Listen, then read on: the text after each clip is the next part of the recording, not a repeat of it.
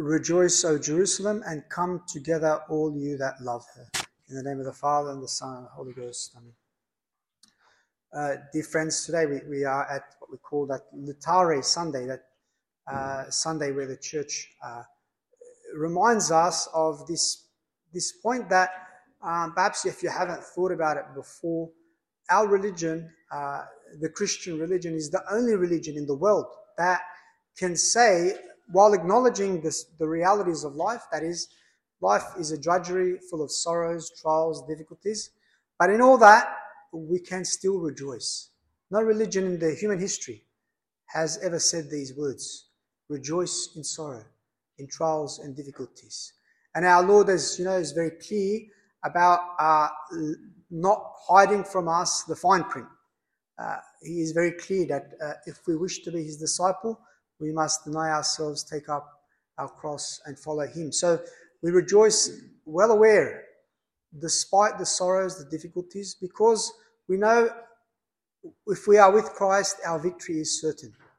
And that the sorrows, the trials, the difficulties are actually not an accident to this life. They are part, in fact, for our Lord, for us, they are an essential part of our life. In fact, the first Sunday I spoke about the spirit of Lent. The next few Sundays I spoke about the heart of Lent. Today I want to look at the mind of Lent. Our Lord says, serve and love God with your whole heart, your whole soul, and your whole mind. And all those three things I'm referring to what? The heart, the spirit, and the mind that we should have towards God, and the heart and the spirit that God and the mind that God has towards us. And let me give you a sort of a background context in what's been taking place in this Lent so far. So the first week of Lent, our Lord goes up into the desert to be tempted. And he's there 40 days and 40 nights, as Moses was up the mountain for 40 days and 40 nights before he came down with the law. And our Lord would come down from his mountain with the law of grace. He would begin preaching the new law of grace, the new law of the new covenant, to be written not on tablets of stone, but to be imprinted on our hearts. Our Lord then we would see he would transfigure. He would transfigure, as I spoke to you about that reality. Our Lord was transfigure, and there would appear to him Moses and Elias, a reality of what took place again with Moses in the Old Testament. When he was before God, his face would glow. And our Lord, as I said, was that the living tabernacle, whose normal state was like this, glowing on fire, because he is the living presence of God in our midst. And then we would see our Lord would dispute with the Pharisees last week about this demonic possession. And again, he would say to them that the last state of the man was worse than the first. And here what he was referring to is the state of the Jews. They were under slavery in Egypt. But that slavery represented slavery to sin. And our Lord came and he delivered them. He led them through the Red Sea. And they were given many graces and blessings in their exodus from Egypt. But they began to murmur, to complain, to bite the hand that fed them. And so the devil came and entered their hearts, and they were in a worse state. And in practice, they were in a worse state. And what I mean by that is when they were in Egypt, they were wicked and complaining and murmuring and constantly whinging to God. But when they went into the desert, despite all the miracles and the great things that God did for them, not only were they just whinging, complaining, you saw that they not only made that false idol, the golden calf, but then later on they began even offering their children in sacrifice in the desert, offering human sacrifices to false gods in the desert. They were in a worse state. And our Lord's saying now they had become even more blinder, even more possessed. Our Lord had some hard words for them to think about. And today we see our Lord feeds the multitude. And the apostle notes that there was much grass in that place. And St. Thomas Aquinas says that statement is a representation that for us to profit from what our Lord wants to give us, we must sit on the grass. And that, he says, means that we must be willing to trample underfoot our own human existence, our own self-love.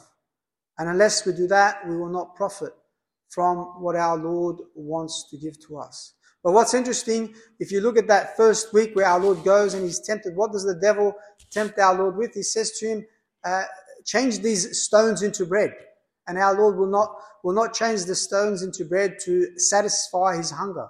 But here today, our Lord multiplies the bread to satisfy the hunger of the people. What he would not do for himself, he would do for others. Selfless. Our Lord gives to others what he would not even give to himself. And we know this is a representation of what he will do later for us in changing bread and wine into his body and his blood for us. Sometimes, and this is the heart of what I want to get at, when we look at the mind of God towards us, I want to use an episode from the Gospel and contrast it with one I already spoke about, but perhaps here it was not preached. And that is, there's an episode which I'm not going to talk about, but I'm just mentioning in passing. That is, you know, the episode of the rich young man who comes to our Lord. And our Lord, he asks our Lord, what do I do to possess eternal life? And our Lord says, keep the commandments. And the man says, well, I've done that. Well, our Lord says to him, if you wish to be perfect, go sell your stuff, all you have, and come follow me. Now you think you're somebody, well, go be a nobody by selling everything and give it to the poor and come follow me. And he walks away sad. And what's an interesting point there is that this man, from all external observances, is predestined for eternal life. He's born into a Jewish family. He's living the good life of a good, God-fearing Jew, keeping the commandments. And when that young man walks away sad, our Lord says, scarcely will a rich man enter the kingdom of heaven. And yet, take that episode in contrast with another scene in the Gospel. The scene which you probably again know very well. The scene of our Lord speaking to the Samaritan woman at the well. Objectively speaking, as you know in the story, this woman is a Samaritan. The Samaritans were half Jewish, half pagan. They were fallen away from the tribes of Israel in the past, and so they accepted some ideas of the Jews and some ideas of the pagans. So for the Jews, these people were heretics and schismatics, people to be avoided at all costs. So the Jews, they almost never came through the town of Samaria. They avoided it like the plague. We have the notion of Good Samaritan, but for a Jew, Samaritan is an abomination. That word is an abomination. They hated these people, and they still hate these people with an absolute passion. Because for them, they are traitors. They mutilated their religion, and they are pagans, schismatics, and heretics. But our Lord goes out of his way to go to Samaria. And this woman comes at midday. Most people never went at midday to draw water because it was a hot. But she went because she was known as a sinner. So she didn't want to be hanging around when others were there because of her bad reputation. But our Lord went there on purpose. And what's even worse is our Lord went as a man to talk in public with a woman. Jews in those days didn't do that, and almost still to this day, they take that attitude. We don't talk, even sometimes with their own relatives, they don't talk in public, seen as something taboo, still to this day for them. But our Lord breaks that taboo for the sake of something quite profoundly important. Our Lord said, I came not to seek the just, but sinners unto repentance. She who was hiding from God never expected to run into him on that day.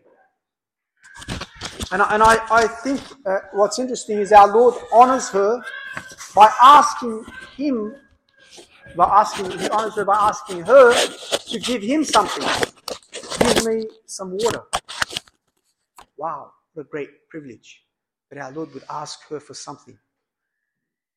And she's a bit astonished that firstly he's talking to her and that he's asking her as a Jew to give him some water. Asking a Samaritan, a heretic. Why is a Jewish man asking me for water? That just doesn't happen. And our Lord responds to her, if you did know the gift of God and who he is that said to you, give to me to drink, perhaps you would have asked of him and he would have given you living water. See, the term living water, everyone understood. The term of living water is another word for that is flowing water. Instead of stagnant water, I'll give you, if you had asked me, I would give you flowing water. That she can understand. But then our Lord goes on to somewhat make that statement a bit more difficult to understand by saying to her, whosoever drinks of this water shall thirst again. But he that shall drink of the water that I will give shall not thirst forever. But the water that I will give him shall become in him a fountain of water, springing up into eternal life.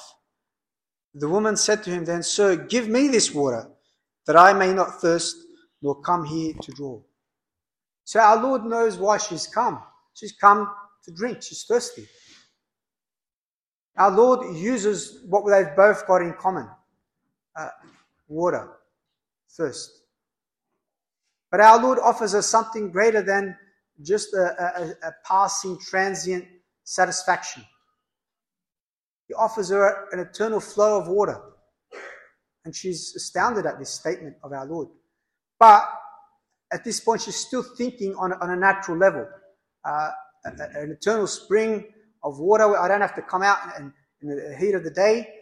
That's a great gadget. That's a great thing. I want that.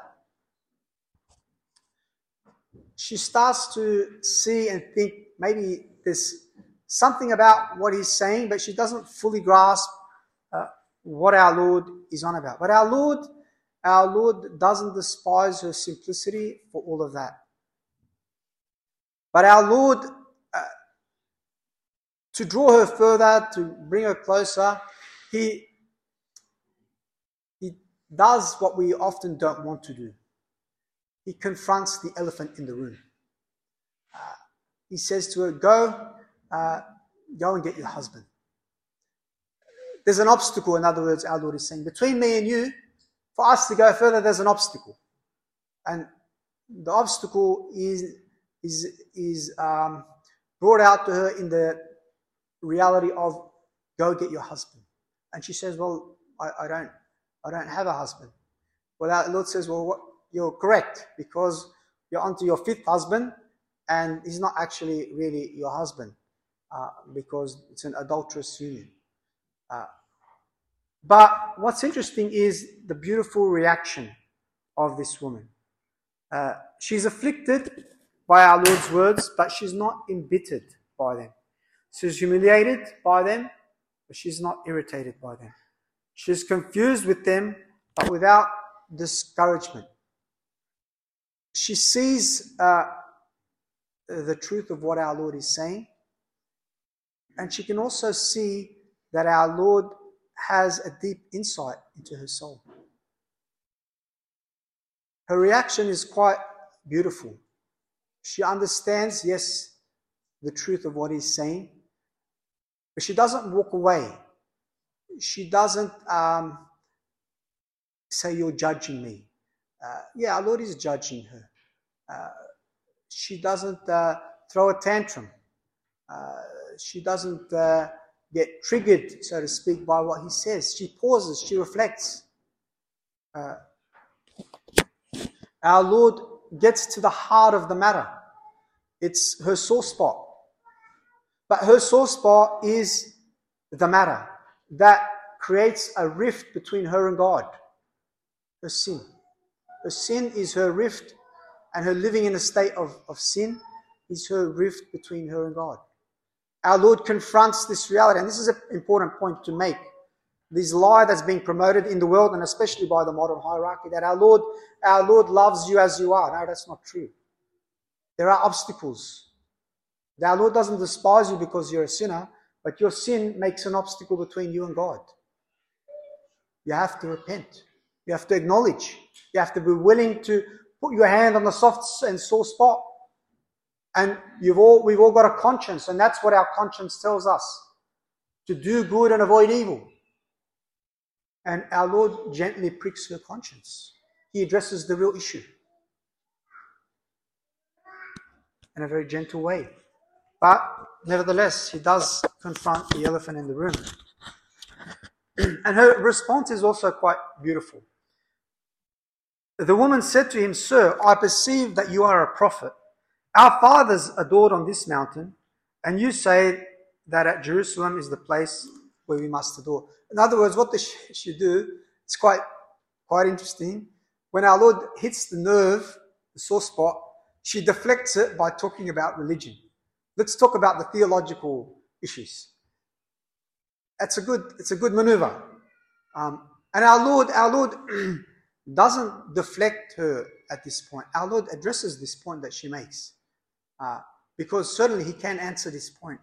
And he responds again beautifully to her. He says, "Woman, believe me, that the hour comes when you shall neither on this mountain nor in Jerusalem adore the Father. You," that is you pagans, you schismatics, heretics, whatever you want, "you adore that what you do not know. We adore," that is we Jews, "we adore that which we know. For salvation is of the Jews. But the hour comes, and is now, when the true adorers shall adore the Father in spirit and in truth. For the Father also seeks such to adore him. God is spirit, and they that adore him must adore him in spirit and in truth." And the woman said to him, "I know that the Messiah comes, who is called Christ. Therefore, when he is come, he shall tell us all things." And Jesus said to her, "I am he who am speaking with you." So even this pagan, this schismatic heretics, she responds to our Lord saying, yeah, the Messiah, when he comes, he's going to clarify this point to us. And our Lord says, well, the one that you're waiting for is here right now. What amazing reality. Our Lord reveals his identity unto her. Something he didn't do at this point to many people. I am he. I am he. And again, when our Lord reveals his identity at the very beginning of his ministry to his people, he reads a part of the Old Testament to him, and he says, these words have been fulfilled in my reading them to you today. The gospel says they took up stones to kill him. Why? Because they couldn't recognize what he claimed. And yet this woman, she's astounded at these words, but she can begin to see perhaps this is he who he says he is. The pagan, the schismatic, the heretic can recognize our Lord as the Messiah. She therefore left, the gospel says, she left the water pot and went her way into the city and said to the men there, "Come and see a man who told me all things whatsoever I have done. Is he not he the Christ?" They went therefore out of the city and came unto him. This sinner who led others into sin leads the town to our Lord. Let us, says St. John Chrysostom, now after this be ashamed and blush. A woman who had 5 husbands, who was of Samaria, was so eager concerning doctrines, that neither the time of day, nor her having come for another purpose, nor anything else, led her away from inquiring on such matters. But we not only do not inquire concerning doctrine, but towards them all of our dispositions are careless and indifferent. This pagan, schismatic, heretic, she was eager, and that's a very important point. Just because you're a sinner doesn't mean you don't love the truth. You can be in the state of sin, you can be a heretic, you can be eager for the love of the truth. The love of the truth and being a sinner are compatible. Going to heaven and being in a state of sin, they're not compatible. And even the Catholic Church teaches, when you commit a mortal sin, you don't lose the faith. You might lose charity at a state of grace. You don't lose hope, and you don't lose faith. So loving doctrine is not necessarily incompatible with sin. They can be there. But of course, to live up to that reality, you must be in keeping the commandments and being God's grace. But what's important here is exactly what St. John Chrysostom says. The pagan was eager, the Samaritan was eager, and the Jews were not eager. And we are not eager. And I have to plead with our faithful to study their faith, to ask questions for their faith, to be eager to know and understand the truths of our faith. A poor, apathetic attitude from us. And yet this pagan. And what's interesting, our Lord was with her with but a few minutes. And he was with his own people for 3 years. She could recognize him for who he truly was, and they couldn't grasp. In the end, they will crucify him. He fed them with miraculous food, miracles, non-stop. Crucify him. This lady, he reveals to her sins. It doesn't work a miracle for her. He tells her, you're in sin. And that was enough to see this is not any ordinary man. And then he confirms to her, I am the Messiah. And she believes instantly. 3 years with his own people, he couldn't get him to believe. And this pagan rejoices. And what's the reaction? We see that now that the city of many in Samaria believed in him for the word of the woman giving testimony. He told me all things whatsoever I have done. So when the Samaritans were come to him, they desired that he would tarry with them. And he abode there 2 days. And many more believed in him because of his word. And they said to the woman, we now believe, not for your saying, for we ourselves have heard him, and know that this is indeed the Saviour of the world. What took them only 2 days to be convinced of, that he is the Saviour of the world, the Jews after 3 years were not convinced. Comprehend that. The scholars, the Pharisees, the Sadducees, the learned men weren't convinced. And yet these pagans in this city were convinced. What a testimony. What an indictment against them. St. Augustine says, very interestingly, our Lord when he came, the Gospel says when he came to the world that our Lord was wearied, he was tired, and he was thirsty. And St. Augustine, commentating on this, says, it is not without a purpose that Jesus is weary. Not indeed without a purpose. That the strength of God is weary. Not without a purpose that he is weary. By whom the wearied are refreshed. Not without a purpose is he wearied. By whom his absence we are wearied. But by whose presence we are strengthened. And he is our strength. And his presence is for us substantial in the Blessed Sacrament. He is our strength. And even in his weariness, he is our strength.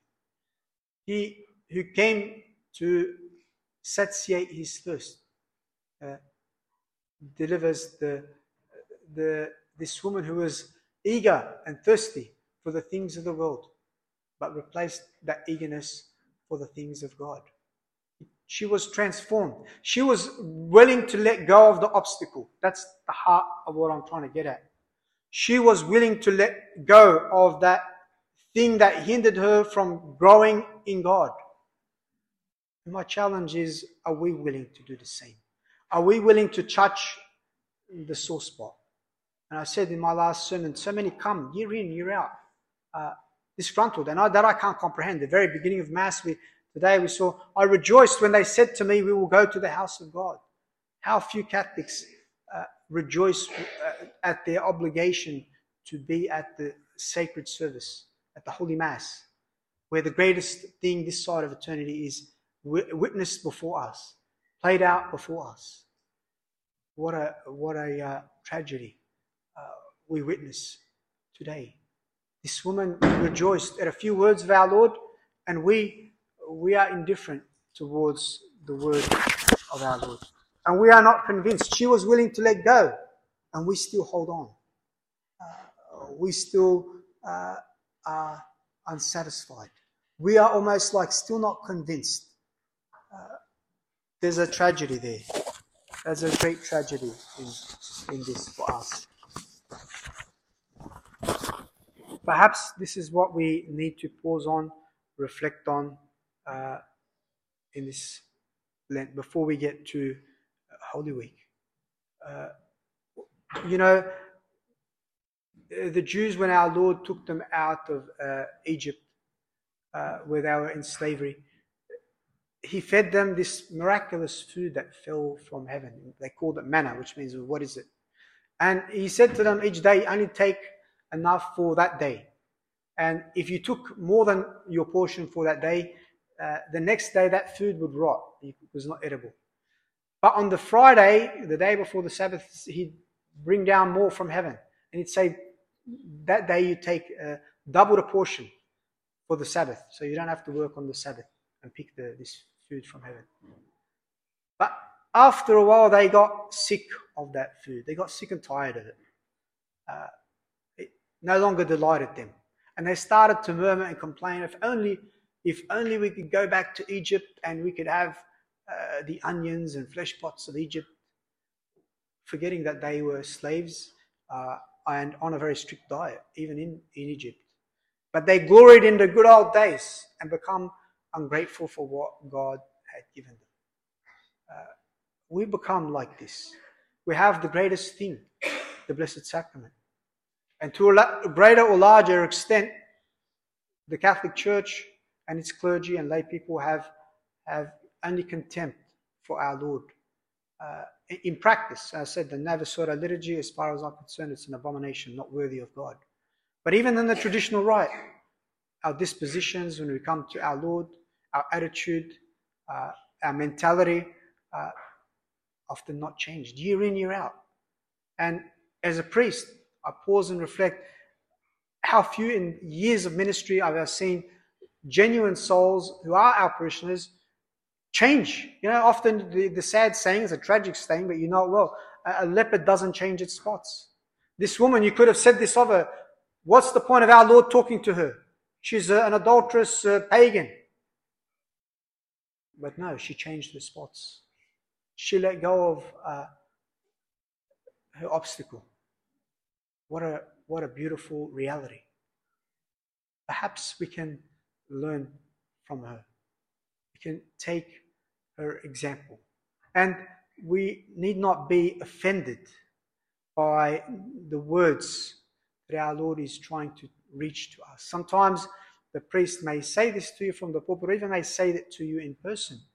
And often the reaction is taken badly. How dare, Father? Well, today, most of even the good priests today, even in the tradition or outside, they are afraid to say things to the people, because then the reaction is not only taken badly, but then they complain to the bishop and they get moved to Timbuktu, and the priest, like our Lord in this woman, he wants the good for the soul. He sees the obstacle that they place before God that's hindering them from coming closer to our Lord, to profiting from what our Lord has to offer them. And instead of taking it on board like this woman, such a beautiful response. Yes, of course she's embittered. That's a normal thing. When we're confronted with something, if you're not embittered, there's something wrong with you. In fact, almost even the Jews, when our Lord confronted them, they were angry. And that's understandable. It means that they've understood something. They've understood what our Lord is getting at. But we need not be resentful for the good that our Lord is confronting. We need not say to our Lord, Lord, I don't want to hear it. But Lord, help me to profit from what it is that you want to give to me. To be willing to let go. I remember one day a person came to me in tears, and they said to me, I said, well, what's your problem? And they said to me, oh, Father, so-and-so corrected me. And I said to this person at the time,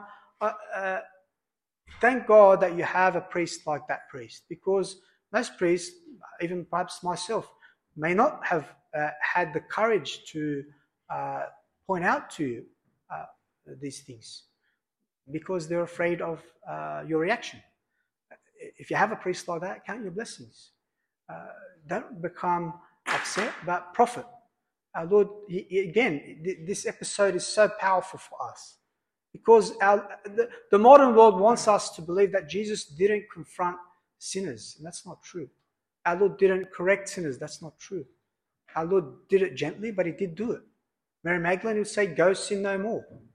Our Lord dealt with the issue. But obviously, as human beings, we perhaps sometimes, and I'm not excluded, we lack the tact, the wisdom, the prudence to know how to go about the best way. I agree with you. But we can profit. And even if, let's say, there's nothing true in what the person has said, nevertheless, take it on board. Take it on board and leave it to our Lord. But this woman sees, and she's willing to let go, willing to give her. And what's a beautiful thing in all this is her sin not only didn't exclude her from eternal life, but it was almost like a necessary condition that helped her for eternal life. St. Augustine, commenting on the words of St. Paul, says that not only do all things in the words of St. Paul work to good to them that love God, but he says even our sins, and he can speak about that from his own life of sin. He can profit from his sins, learn from them, and learn by all that means to love our Lord even more and even more perfectly. So the sins not only were not an obstacle, but in some ways were a great helpful condition for that individual. Because our Lord is aware of our weakness, our shortcomings, our trials, our difficulties. And that's why I do say it is very important for us to recognize that you can have the faith and be in mortal sin. You can desire to love God and even be in mortal sin. You can desire to know the truth and be in mortal sin. Those things are not opposed to each other. But being in the state of grace and mortal sin, those things are. But we can seek our Lord in sin. We can turn to him. And the gospel, the scriptures are very clear. God will not despise a contrite heart. A sorrowful and contrite heart, says King David in his Psalms, thou wilt not despise. That's how good our God is. And she didn't seek him. He sought her. He went out of his way to seek this sinner. What a beautiful reflection for us. Our Lord, he knocks every day at the door of our hearts. And if we but pause and reflect, we can see that our Lord is asking of us something. He's asking us to remove that obstacle which hinders us. And sometimes it's not known to anybody outside yourself. It's known only to you and your confessor. But at the end of the day, it's known. If we are honest, like this woman, she doesn't deny it. She doesn't chuck a tantrum to deflect it. She can acknowledge it in her heart. And she responds beautifully, accordingly. What profound thoughts for us. And so I just want to conclude by saying, let us, for the rest of Lent, ask this grace to our Lord in the Blessed Sacrament. To our Lord in the Blessed Sacrament to help us to remove the obstacle that hinders us from growing in a deeper love to him, so that we may have the mind of God in us and draw closer to his Sacred Heart. Sacred Heart of Jesus, make our hearts like unto thine. And the Father, the Son, Holy Ghost.